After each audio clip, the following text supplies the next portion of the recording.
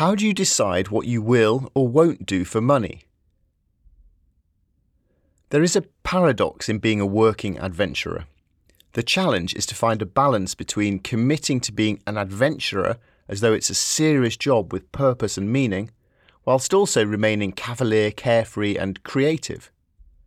I would not encourage someone to become a working adventurer unless they love the long, lonely, indoor hours of creativity, the organisational challenge of putting out regular content and getting complex projects off the ground, all whilst maintaining the motivation to keep slogging away for years. When I started out, there was no dilemma about whether or not to accept work opportunities. I needed the money, plus there were very few suitors knocking on my door, so I would have taken anything.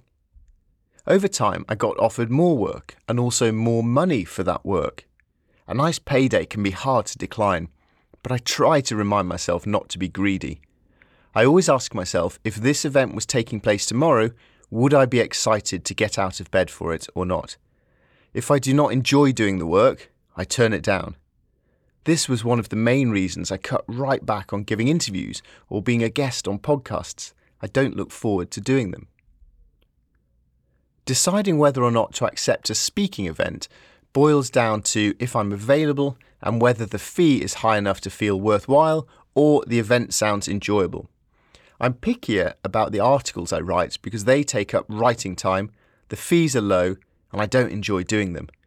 I prefer to save my time and limited brain cells for book writing. I take on articles if the pay is tolerable and the audience reach is significant and relevant, or for the pleasant ego boost of writing for a publication I admire.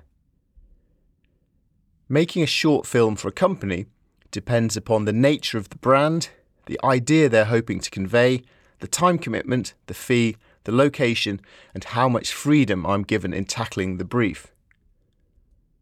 When I remember to do so, I sometimes use affiliate links if I'm recommending a book or a piece of kit, but I don't take up the regular offers I receive to promote a mishmash of products in return for a commission. It feels a bit tacky and off message. I don't want to be a salesman.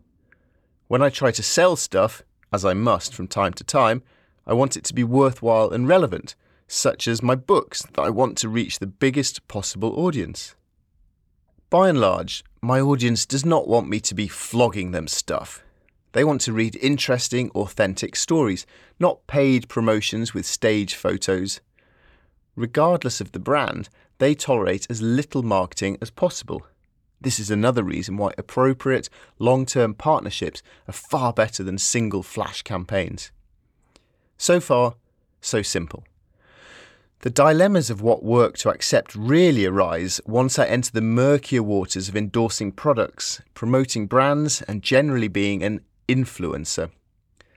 That I never do these things for free shows that I classify all this as work, albeit often rewarding work. The best of these situations are when I genuinely like a brand, believe in what they do, and would happily pay for the products myself if I was not being paid to use them. Examples of the strange kaleidoscope of items I've advertised include tents, raincoats, and bicycles, as you might expect, but also whiskey and banks, jeans and jet skis, luxury watches and white wine, shampoo and shiny trainers, 4x4s and frothy coffee machines. This certainly is not a path I ever imagined treading. Several years ago, I went on a mission to search for 5 complementary brands and persuade each to pay me an annual ambassador fee. I pictured an outdoor brand, which seemed obvious.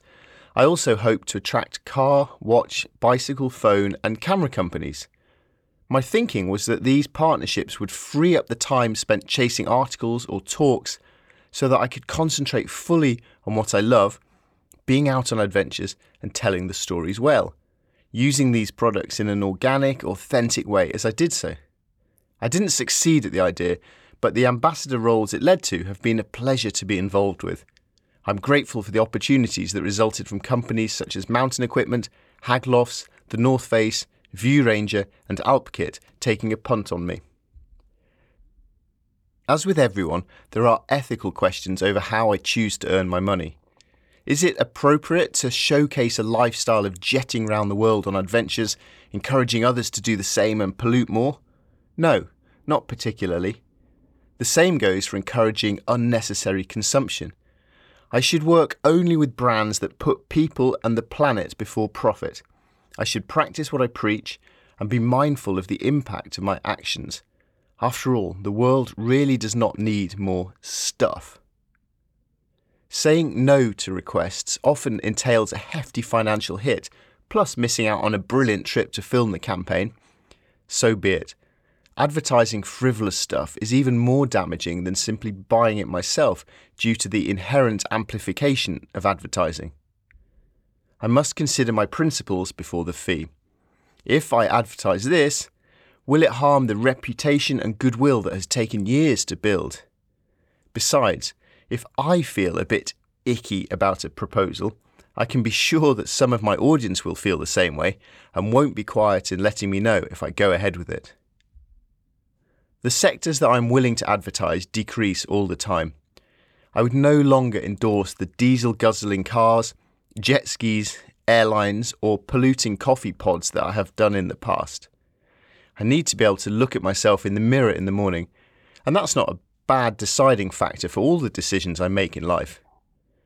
I like money, success, work, and applause as much as the next person, but not at the cost of integrity or balance. Adventure meets donut economics. Enough is enough. Without a doubt, there have been times when I've swallowed my pride, sucked up the imagined sniggers of my peers, and done an ad for something that doesn't really fit who I am. Simply put, if you have ever rolled your eyes at a brand campaign I have done, then I have decided that the paycheck was worth that response. It feels a bit grubby to say that.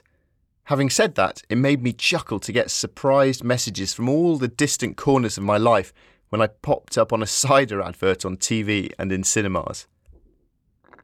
I feel a responsibility to give a little back to the wild places that have helped me pay my bills for so long. Companies can choose to become a certified B Corp or sign up for 1% for the planet and give back a small slice of their sales to the environment.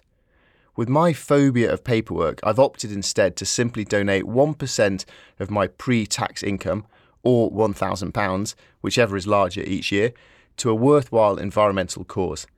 I then make an effort to endorse the work of that charity online, as amplification of positive messages for a social media audience is perhaps the most useful thing I can do, and much better than encouraging them to buy random stuff. Quick question. What is the most uncomfortable situation you have found yourself in? I once woke up in a weather station in Siberia to discover that the night shift weatherman was now snuggled up naked next to me. In fairness to him, I was in his bed and he needed somewhere to sleep. This is a story too long for here and much better told in the pub.